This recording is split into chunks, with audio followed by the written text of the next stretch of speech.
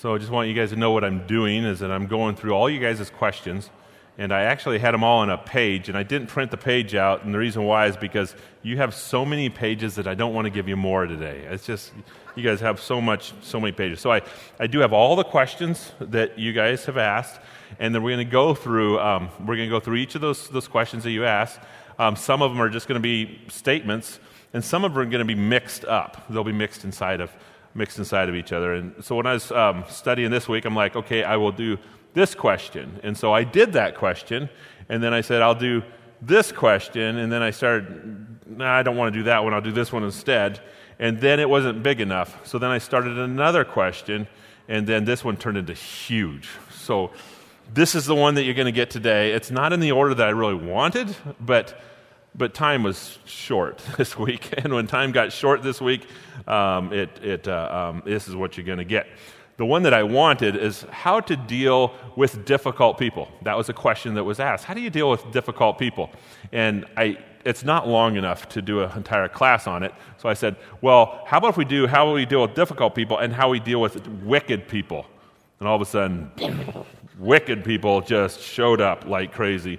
And that's what you're going to get. We'll go back to difficult people, but how do you deal, with wicked people? So I just, do want to tell you, is that this class, going even through the questions, is going to take some maturity. And the reason why is because there's going to have to be patience with me, in regards to teaching. But you guys are going right into some tough subjects. I mean, immediately into tough subjects. And I want to know nothing except what the Bible says, what the Word says. And so I want to answer the tough subjects, but as I answer the tough subjects, there's going to be like some tension sometimes in the room. Some people might disagree with me. You can disagree with me all you want. The only thing that I want everybody to do is think. And so if I do say something and I say, well, this is what the Bible says, I want you to think about it. And you don't have to agree with it. You just think about it. Just think. That's all. If we just generate thinking tanks and walk out the door, that's all we need. Because I'm not here to convince anybody of anything. I'm here to say, what does the Bible say? And then I present to you what I think that the Bible says in that regard. And so don't get mad, don't get frustrated in this class, because we're going to have to get right down to the nitty-gritty on some topics. And as we do, it's all right to disagree, but it's all right to just work through it. And the other thing you're going to hear me is there's 4 Ds when it starts talking about doctrine. This is what I did with my doctrine class. But there's 4 Ds that I want you guys to always think about as well in regards to the teaching of me being up here, or the teaching that is proclaimed from the pulpit. The 4 Ds under doctrine is there's discussion doctrines. That's when you just talk about it, no big deal. And then the next D is a debate doctrine. That is where you only have a discussion, a debate with somebody who is mature, because you don't want to ruin relationships. You don't want to ruin anything. You just find maturity. And if maturity wants to take place, yes, you can put a debate so you can get your minds thinking and those things. But debate moves more into a category. I have my mind made up. You have your mind made up. And let's let those minds come together and see what we can come up with. That's what a debate is. And then the other D is a divide for doctrine. Divide for is not necessarily bad. We just take some doctrines that are in Scripture and say, you know what, it's all this church is doing this. That's wonderful, that's great. I just don't do it. Like speaking in tongues. You haven't heard me speaking in tongues. There's a lot of churches that speak in tongues, a lot during the services. Well, I'm not throwing stones. I'm not, going after them. I'm not saying they're wrong. I'm not saying the Bible says absolutely everything that's taking place over there is wrong. I just am not there. I'm a divide for doctrine. I'm just going to come over here instead, And this is where I have based those pieces in, and that would be a divide for doctrine. A couple other doctrines are divide for. And then the last D is a die for doctrine. And the die for doctrines are manipulating the salvation message. I've taken the salvation message and have changed it in such a way that your eternity is at stake if you believe it. A die for doctrine would be, you know what, you can work your way to salvation. Another die for doctrine, Jesus is not God. Well, you start playing with those things, you're working into something that the Bible does not say. That's black and white.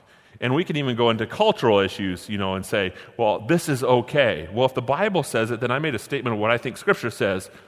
or how I approach Scripture, and those are other die-for doctrines. So as we're doing this, discussion doctrines, debate doctrines, divide-for doctrines, and die-for doctrines, don't get worked up over anything but die-for doctrines, okay?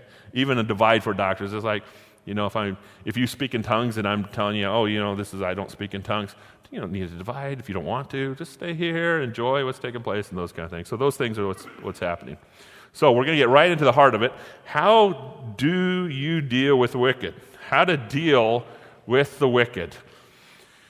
We're going to do one chapter, one Psalms, and I've always thought about, I just love to preach through the book of Psalms. The problem is that every Psalm comes in a unit because it's communicating a large point with a whole bunch of points if it's even longer. So you have to do every Psalm in one sermon, except Psalms 119. You can break that up a little bit. But you have to do every Psalm into one sermon. So that's why it's so long, because we got to do this whole Psalms in one sermon, and the entire Psalm is about the wicked, how to deal with the wicked. And then you can see, again, how it's broken up. How do you, who is the wicked would be one. How do you deal with the wicked, and then what's going to happen to the wicked? So I broke it up into 3 different sections.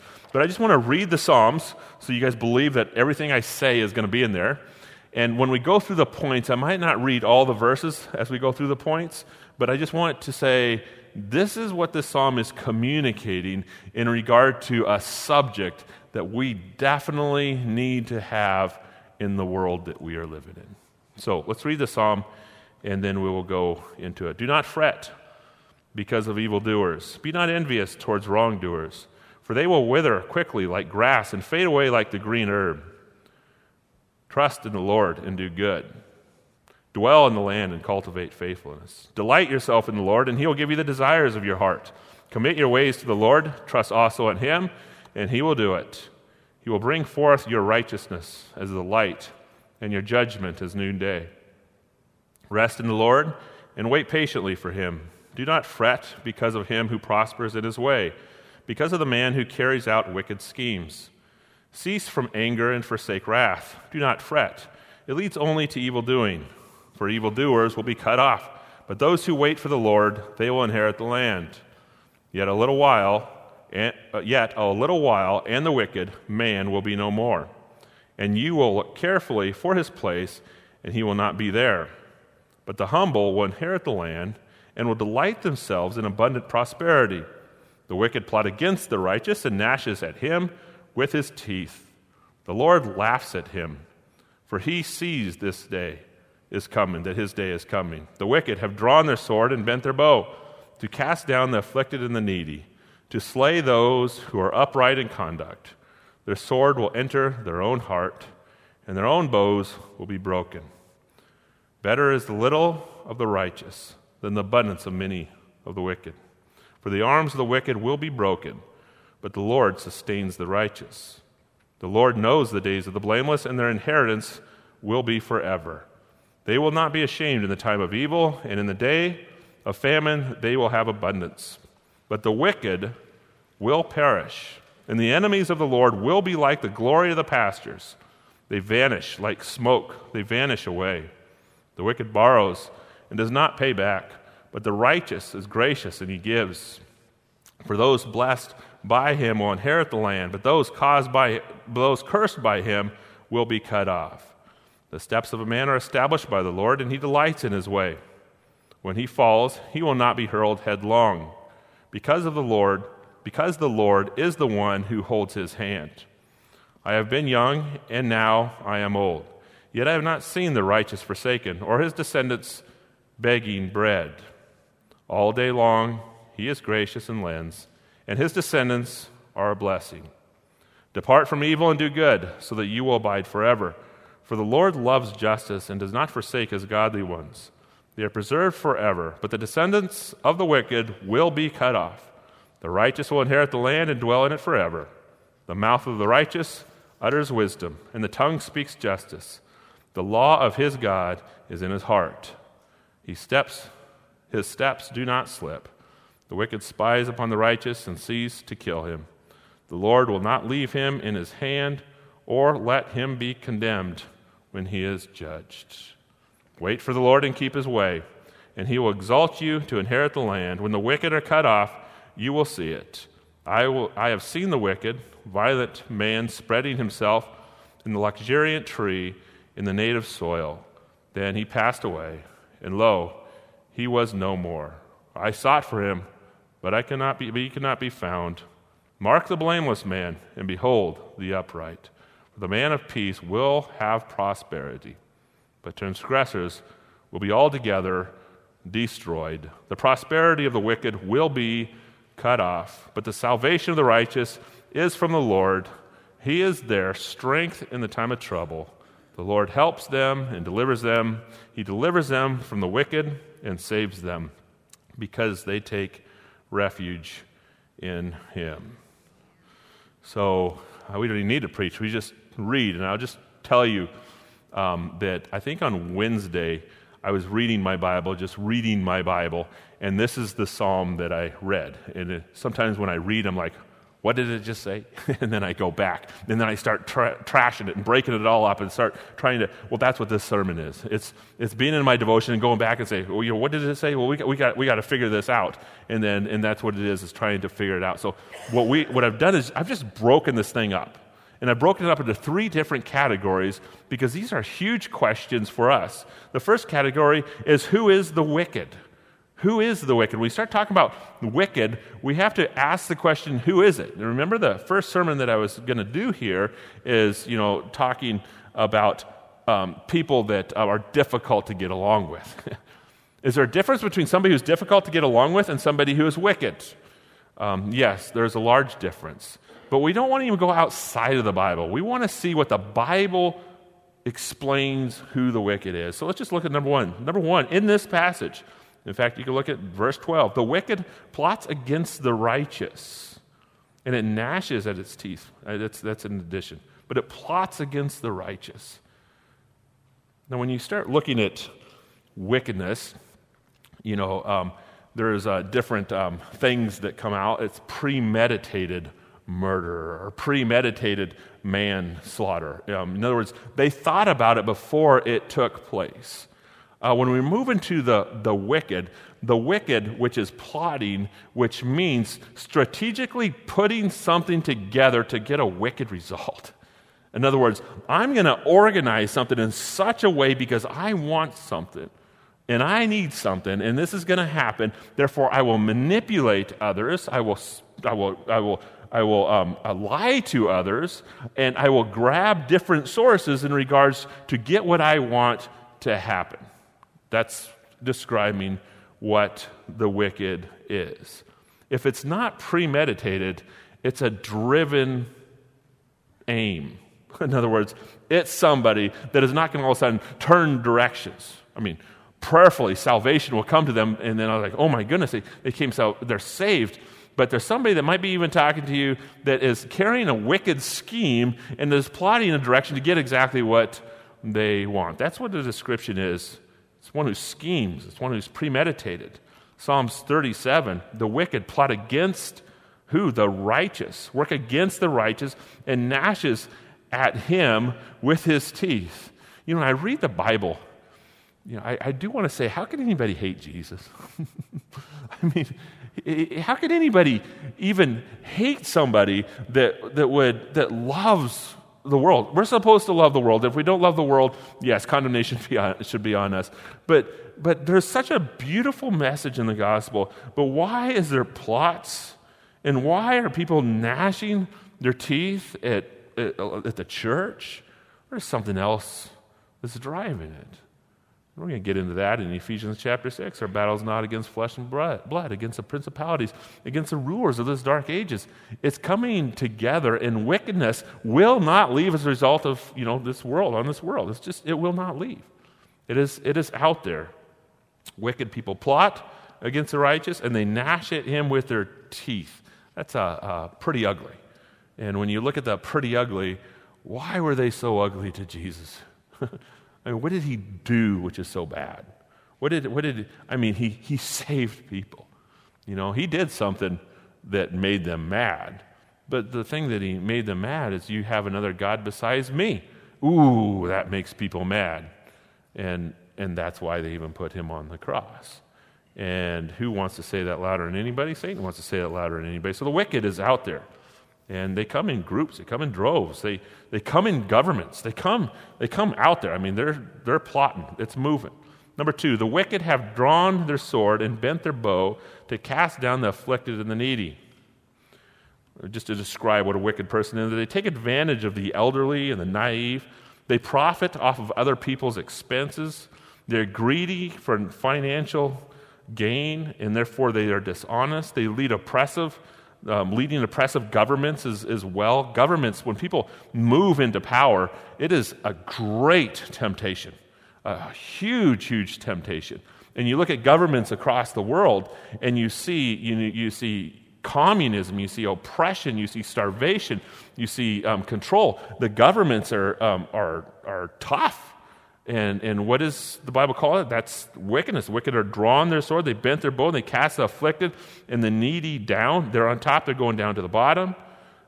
They slay others in the name of religion. I mean, we see that through history. Spiritual manipulation is absolutely complete wickedness. They steal, they loot, they destroy, they abuse children, they abuse the weak. There's people out there that do it. It happens. It is very, very present. So that's what a wicked person looks like. The wicked have drawn their sword and they bent their bow to cast down the afflicted and the needy. It's interesting why you would need to feel like you would have to cast down the one that is already hurting and the one who is in need. That's the weak. That is the weak person, but yet it happens. The wicked slay those who are upright in conduct. Now, when it comes to the word wickedness, you hear the word wickedness, you hear the word righteousness. You have to draw the line somewhere. So, what's wicked and what's righteous? Many people don't know where to draw the line. You know where to draw the line, and I know where to draw the line. It's the Word of God. I mean, that is the Word of God. If I am a preacher for the purpose of financial gain, I am a wicked preacher. I mean, I just have to say it because your souls are at stake, and I'm not even interested. I'm more interested in my pocketbook. That moves me from a righteous preacher into a wicked person because there's a word of God that you just don't want to cross. So that is the structure of wickedness: is what does the word of God says, and then what is standing up against it. And what is standing up against it? When you see something standing up against the Word of God, that's overcoming the Word of God, you're moved into the category of wickedness and something that is not wicked, which would be righteous. The wicked slay those who are upright. Maybe slay those who try to do it right. I'll just humbly say, I'm a believer in the Lord, and I open up His Bible, and I don't do it all right, but I try to do it right. And as I'm trying to do it right, if Scripture says do something else, what I'm going to do is I'm going to try to shift it. So I don't do something else. I just want to try to do it right. In one area, I'll just bring up. I'm not going to get into specifics, but I'll bring this up in regards to me. Is in the area of racism. I don't think I'm not a racist person in my bones at all. I went over to Africa. When I went over to Africa, everybody is black there, and I'm just a white person that's just standing completely, entirely on the street, and I'm like, oh my, I'm intimidated, with even this process. But as I was over there, my goal was to give them the gospel, to work with them, to walk with this body, this unit, which is called the church. They're a part of us. They're a part of me, and I just never positioned us. They positioned us, but I positioned me, but I never positioned them. I mean, we're servants. The way they positioned me is that when I went over there, I said, oh yeah, you guys, let's, we're going to travel together with one guy in specifically. And as we're traveling together, it's like, oh yeah, let's just rent one motel, it's cheap. And they're like, one motel? We can do that in the brotherhood, but you're not a part of the brotherhood, and so there's this uncomfortable. But then it's like, why would we do that? It's cheap. It doesn't make any sense. And then we'd eat after each other, and they're looking at me, why do you eat after? I'm like, what are you talking about? We're complete the same. There's absolutely nothing that is there in regards to race. I'm just telling you my sin, and Mike, saying who I am. There's just not one piece, and I'll preach against it because the Word of God preaches against it. But there's something interesting that if I watch the news, I'm being put in the category. And I'm like, no, I'm not. And I want to scream, no, I'm not. I think that Georgia did an all right thing to say you need ID to vote. I'm not racist. I don't want to be. And all of a sudden, I'm being put into a category, and I want to cry. I want to scream and say, no, don't put me in that category. I don't want to be proclaimed as a hater. I don't want to be. The Bible says I should be proclaimed as a hater. And then all of a sudden you have a lot of sin that takes place. And there's things that are taking place in regards to the LGBTQ community. And I love people. And I love them. And sin has taken hold of every single person, and they all are dominated by certain sins. And that sin is dominating people. But I will never not call it sin. But if I do not call it sin, then I would be somebody that would be a hater, and I'm not. And I just want to scream, no, I'm not. I just have to call it sin. The wicked slay those who are trying to be upright in conduct. And there's things that will be called. There's things of things that will take place. Definitely go back to the Bible and say, am I in sync with the Bible? Because it is the only alignment. Because remember what wicked is. Wicked is to take Christ off the throne, and Satan is the one who's driving it. Not people, but Satan is the one that is driving it. And it is being pushed, extremely hard. And sadly to say, I don't want to live in a world where I fall into the category of racism because it's not in my bones. It isn't. But things can be pushed that can start even tagging Christians. And it's hard. It's difficult. But don't take yourself and move to the category of, I'm going to believe this even though the Bible doesn't believe it, because remember what is behind a plot that could be taking place that is moving into a direction. So whatever the Bible says, make that your mark and don't cross over it, no matter what you're called. We hear Scripture, they hated Jesus. They'll hate you because they hated him first. That's just what's going to take place. But just completely show love, but also you don't need to cross the lines of sin and say, well, the only way I can show love is if I cross the lines of sin and say that this is not sin. We can't do that. Psalms 37, the wicked have drawn their sword and they bent their bow to slay those who are upright in conduct. Number 4, boy, do I need to be moving. Number 4, the wicked borrows and does not repay. I don't want to give specific examples, but we're in debt as a country. But the debt is our children's money, and we don't want to do that. And so I would say that would be watch that. That's just something that's something that's not necessarily healthy if we're spending somebody else's money. And I don't think there is a lot that we're ready to repay. Psalms 37: the wicked borrows and does not pay back, but the righteous is gracious and he gives. We cannot condemn debt or hoarding if we hoard or live in debt. We cannot say, well, that's wrong, because what happens is the personality of the government is the personality of the people. So if we are people who are living in debt, or people who are hoarding, or people who are greedy, the church is a people who are living in debt, hoarding, and greedy, well, then we can't bring condemnation, or not condemnation, but even a statement to others that, this is wrong, until we have done it ourselves. But this is what the passage says: the wicked borrows and does not pay back. What do the wicked look like? The wicked spies on the righteous and seeks to kill him.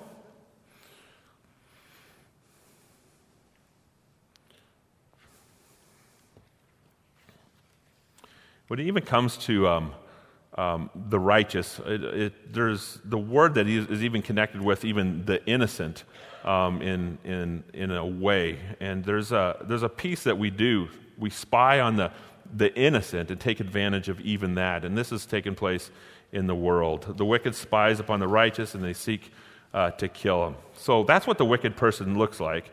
Now, when you see this, we can go, and our minds will go a whole bunch of different directions, and your mind might go in the opposite direction of mine, in regards to what is wickedness, and that's okay, and we're going to let that happen. We want everybody to just be on track with the Word of God, but I'm not giving you a sermon on how to be on track with the Word of God.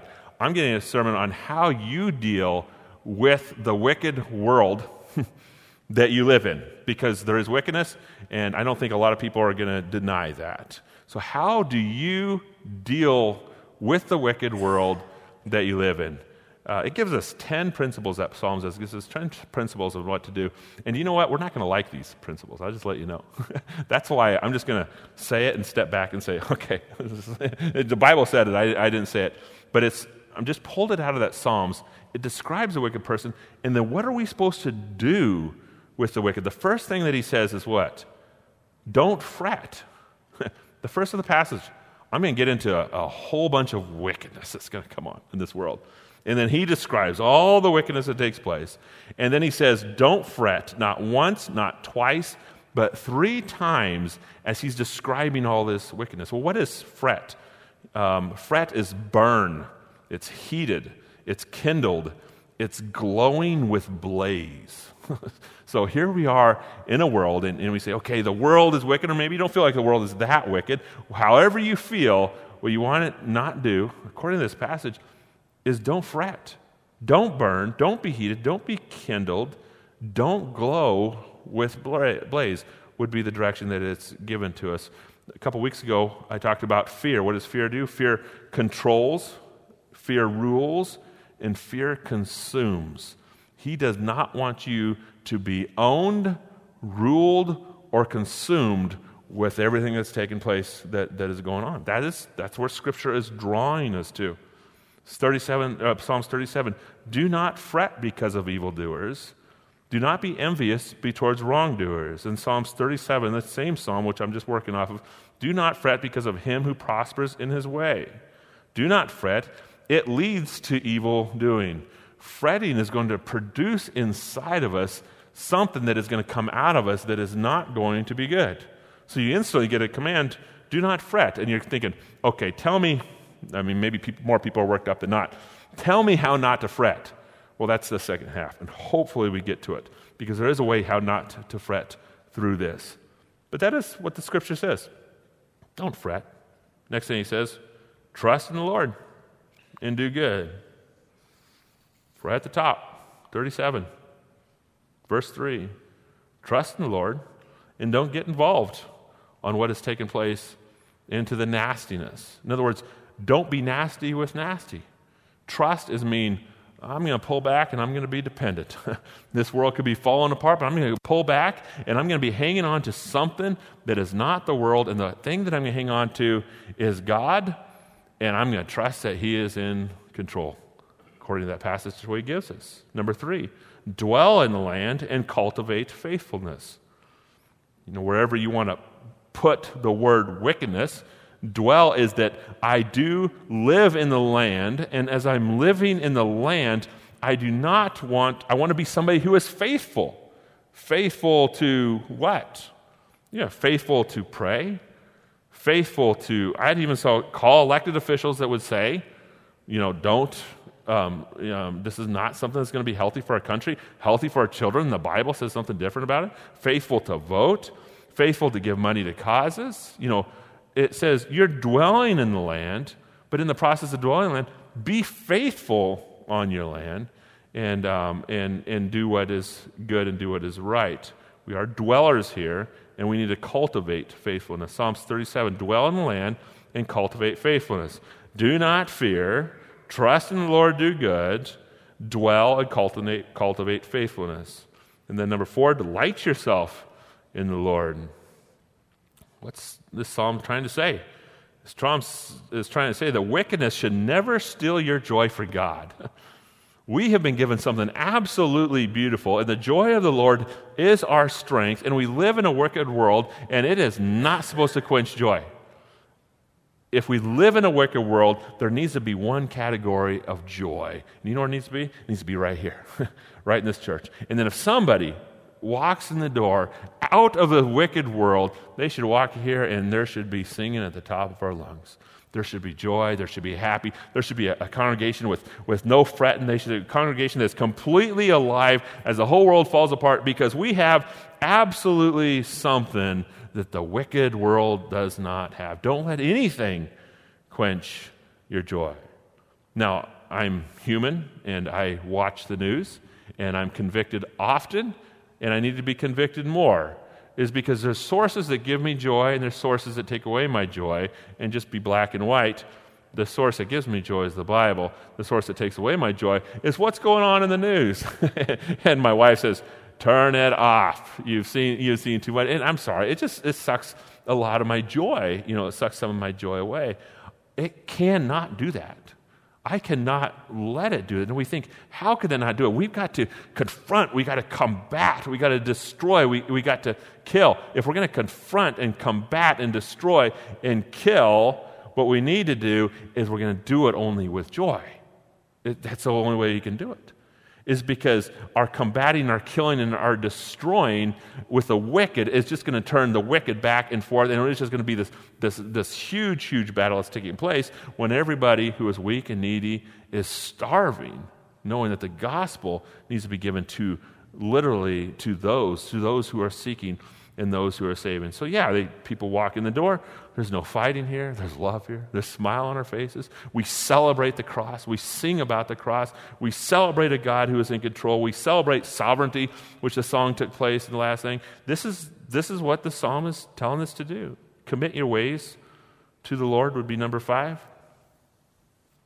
Living in the wicked world, you need to commit your ways to the Lord. Say, this is the way that I'm going to walk, and it's going to be the exact same as what you want me to do. Psalms 37, commit your ways to the Lord, trust also in Him, and He will do it.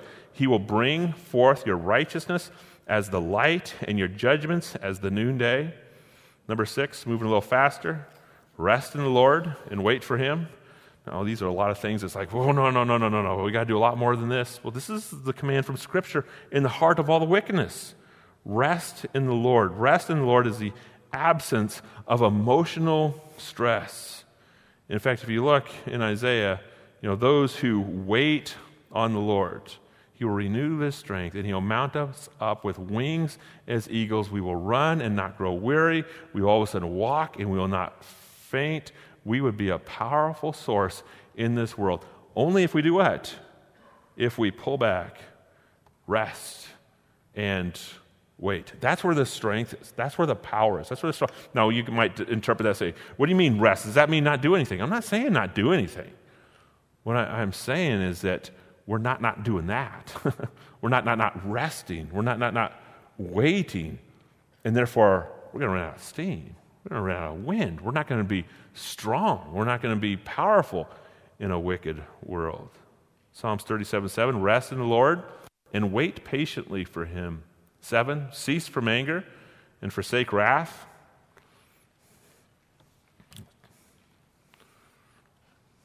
Cease from anger and forsake wrath. Do not fret. It leads only to evil doing. It's going to come out of us, and we're going to start fitting into everything that Scripture is denied. And when we look at, is not about. And as we look at the book of Acts, you see these characteristics come out. How many times in the book of Acts is Paul angry because he's being locked up? Is Paul angry because he's being stoned? Is he angry as he's being shipwrecked? I mean, he takes pride in it. He's saying, oh yeah, this whole world's falling apart, but it's like, oh, this is not good, but I'm okay. And then he gets angry, he walks up to God and he says, God, can you do me a favor and get this thorn out of my flesh? And God says, no, that's a prayer I'm not going to answer. You keep the thorn. Okay, that's all right. There is that peace. And there's that peace all the way through the book of Acts. Now, sometimes it's inside of us that we cannot have that peace because of what's going on. But David has this peace in the Psalm. In Scripture, they're carrying this peace as it is taking place. Number 8, depart from evil and do good. That's very applicable to a world of social media because social media can get nasty really fast. And we can easily get nasty really fast with social media. And so, it's just the simple words, depart from evil. Don't do good. Don't get in there and start attacking, getting ugly. Psalms 37, for the Lord loves justice and does not forsake his godly ones. They are preserved forever, but the descendants of the wicked will be cut off. The righteous will inherit the land and dwell in it forever. And if you start looking at that, if we're going to inherit the land and dwell in it forever, we can actually relax a little bit and say, you know what, this is what's going to take place. It's going to be all right. It's going to be all right. Wait for the Lord and keep his way. That's another repeat from the top, but he's saying it multiple times. And then number 10, mark the blameless man and behold the upright. Mark is locate and separate from. Mark the blameless man, behold the upright, for the man of peace will have prosperity. So we can ask the question, well, how do you do this? It's a crazy world out there. How do you not fret? How do you trust? How do you rest? How do you wait? How do you delight yourself in the Lord? How do you cease from anger? Because this psalm is feeding us this kind of direction. And we will ask the question, what's going to happen to the wicked? We see all the things that take place. And when we see the things that take place, what's the one thing you want to do? You want to cast judgment. You want to destroy, and you want justice. I'm sorry, that's me. You watch things take place with the wicked that is happening, the ugliness that is happening, and you want to cast judgment and you want to destroy. But who's the judge? Well, this psalm just walks all the way through it. It's like, don't fret, don't worry, just rest. Don't worry, I'm under control. Just delight, just do all these things because the wicked will be. He gives us what? 8 of them? They will wither like grass and they'll fade like the green herb. This is what's going to happen. See, we get so attached to the wicked that it consumes us and ruins us and destroys us. And God's saying, just have rest. Don't fret. Trust. And these are words I'm saying to myself because I watch the news along with you. Don't fret. Don't trust. Just relax. For they will wither quickly like grass and fade like the green herb. The next thing he says about wickedness, they will be cut off. And even when it comes to, I talk about, the news pulls me down. There's other things that pull me down. A couple things that pull me down and it's happened so much, is the molestation of kids and abortions that take place. And my cry for justice, it's wickedness that takes place. But my cry for justice. My cry for justice does not give justice. It just doesn't. It doesn't give justice for them. And if somebody walks in my office and says, I need help because this is what has happened to me, what am I going to say for that person? Do I just say, forgive, don't worry, God forgave you, forgive them? When there's a heart that is just screaming inside of himself, is there any justice in this world? And you know what happens if you read the Bible? You'll hear over and over and over, there is. I will make everything right. That's what is in the mix of this psalm. There's justice. It is an attribute of God. I will do everything and make everything completely correct, and everything that has taken place for the thousands of years as this world existed, there is justice in the world. Sometimes people just need to hear that. There is justice in the world, and we have a God, and God is saying, don't worry, they're going to wither like grass. Don't worry, the wicked that has taken place and it hurting people, ruining people, they will be cut off. The evildoers will be cut off, but those who wait for the Lord, they will, what? Take over the land that the wickedness think that they even rule. There's a peace that God is saying, hang on, because all this stuff that has happened is going to go away, and you're going to possess the land that is they think is theirs. The arms of the wicked will someday be broken. And I just want to go fast through this. The wicked will perish. The entire Psalms is unfoldness. I'm not trying every point that I put in here. I'm just completely regurgitating from Scripture because God wants us to know these things. And sometimes it's like, well, I don't want to, see what God wants to do with the wicked, but sometimes we need to see what God does with the wicked because we're supposed to not fret. We're supposed to relax. We're supposed to wait on the Lord. The wicked will vanish like smoke. They vanish like smoke. They vanish away. Relax. I'm in control. And one day, Christ will be the perfect government we've always strived for. Christ will be the perfect ruler that will not let our children be hurt, confused, abused. Nothing of that is going to happen anymore.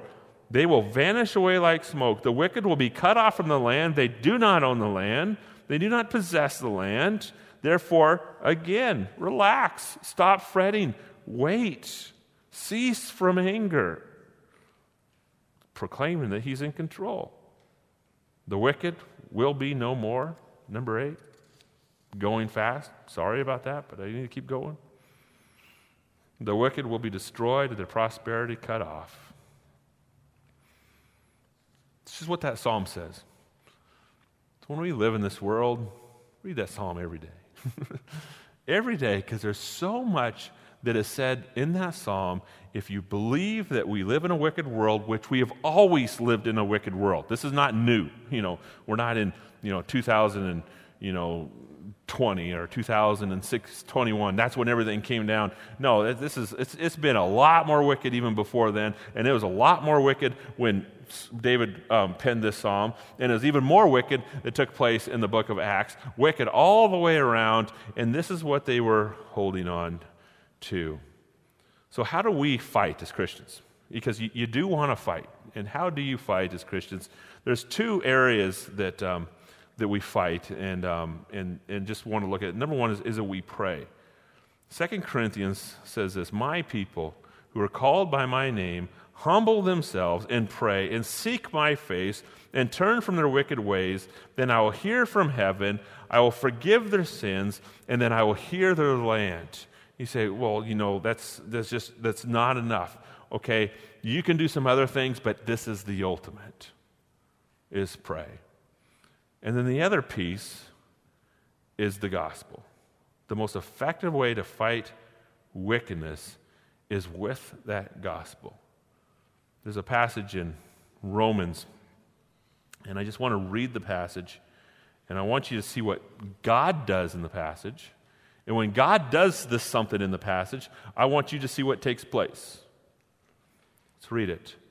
"For since the creation of the world, his invisible attributes, his eternal power, and his divine nature have clearly been seen, being understood through what has been made, so they are without excuse." That first verse says, nobody has an excuse. People see me. My creation, my invisible attributes, my eternal power, my divine nature is obvious, and somebody says, I deny you completely. It's like, you don't have an excuse.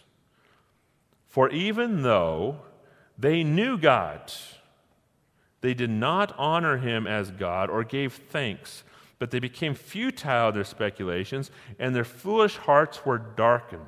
Professing to be wise, they became fools and exchanged the glory of God for an incorruptible God, for an image in the form of corruptible man and birds and 4-footed animals and crawling creatures."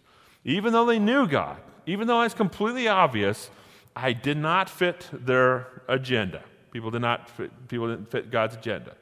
And therefore they knew him, but they refused to what? Believe in him and embrace everything that this world offers as it mentions different idols. Therefore, God does something. Therefore, God gave them over in the lust of their hearts to the impurity, so that their bodies would be dishonored among them. For they exchanged the truth of God for a lie, and they worshipped and served the creature, rather than the Creator, who is blessed forever. Amen. For this reason, God does something. God said you can have it. God said, gave them over to the degrading passions. For this reason, because they refused God, I'm just going to give you over. You know what this is?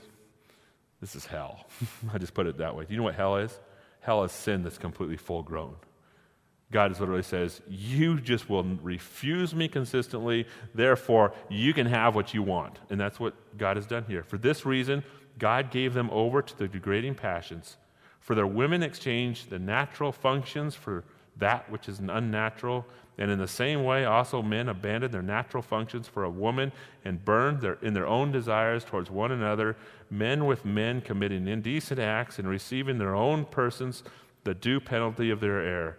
And just as they did not see fit to acknowledge God, again, they're not acknowledging Him any longer, God gave them over to the deprived mind to do those things which are not proper, being filled with all unrighteousness, wickedness, greed, evil, full of envy, murder, strife, deceit, malice. They're gossipers, they're slanderers, they're haters of God, they're insolent, they're arrogant, they're boastful, they're inventors of evil, disobedient to parents, without understanding, they're untrustworthy, they're unloving, they're unmerciful. Sounds like a crazy, crazy world we're living in. And they're, although they know the ordinance of God, that those who practice such things are worthy of death, they do not do the same, but also they not only do the same, but also give heartily approval to those who practice them.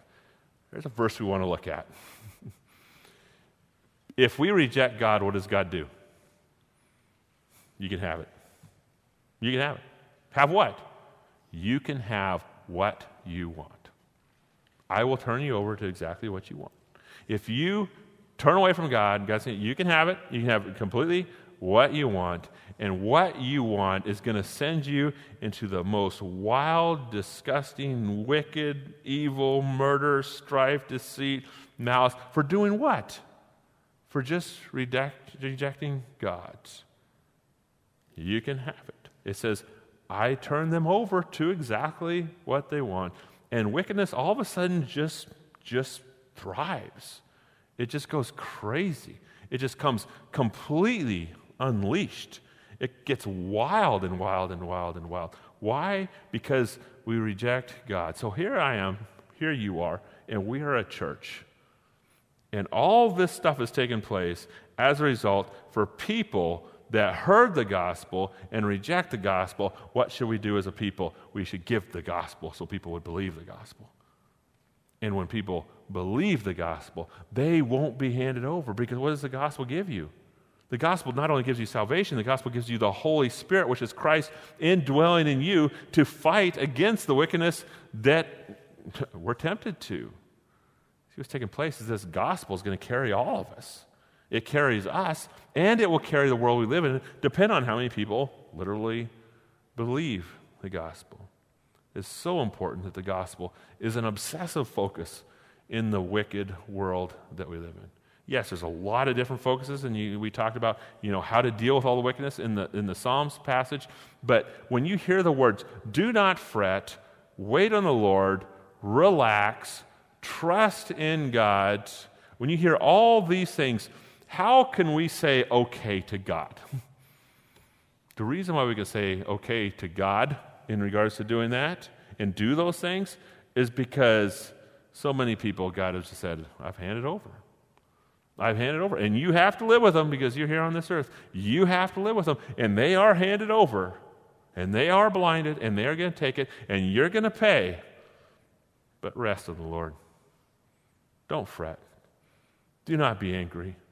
Let you and your home and us in the church be the place of rest for a crazy nation that we live in, for a crazy people that we live around. This is what how the church functions. This is what the church is supposed to look like. The one spot where people find heaven. And there is no way people will ever find heaven is if we're not at rest, if we're not completely and entirely consumed. So I didn't leave a lot of time for questions, but we'll leave some questions. I know that people are going to say, well, aren't we supposed to do this? Aren't we supposed to do this? Yes, you can do that. Yes, you can do that.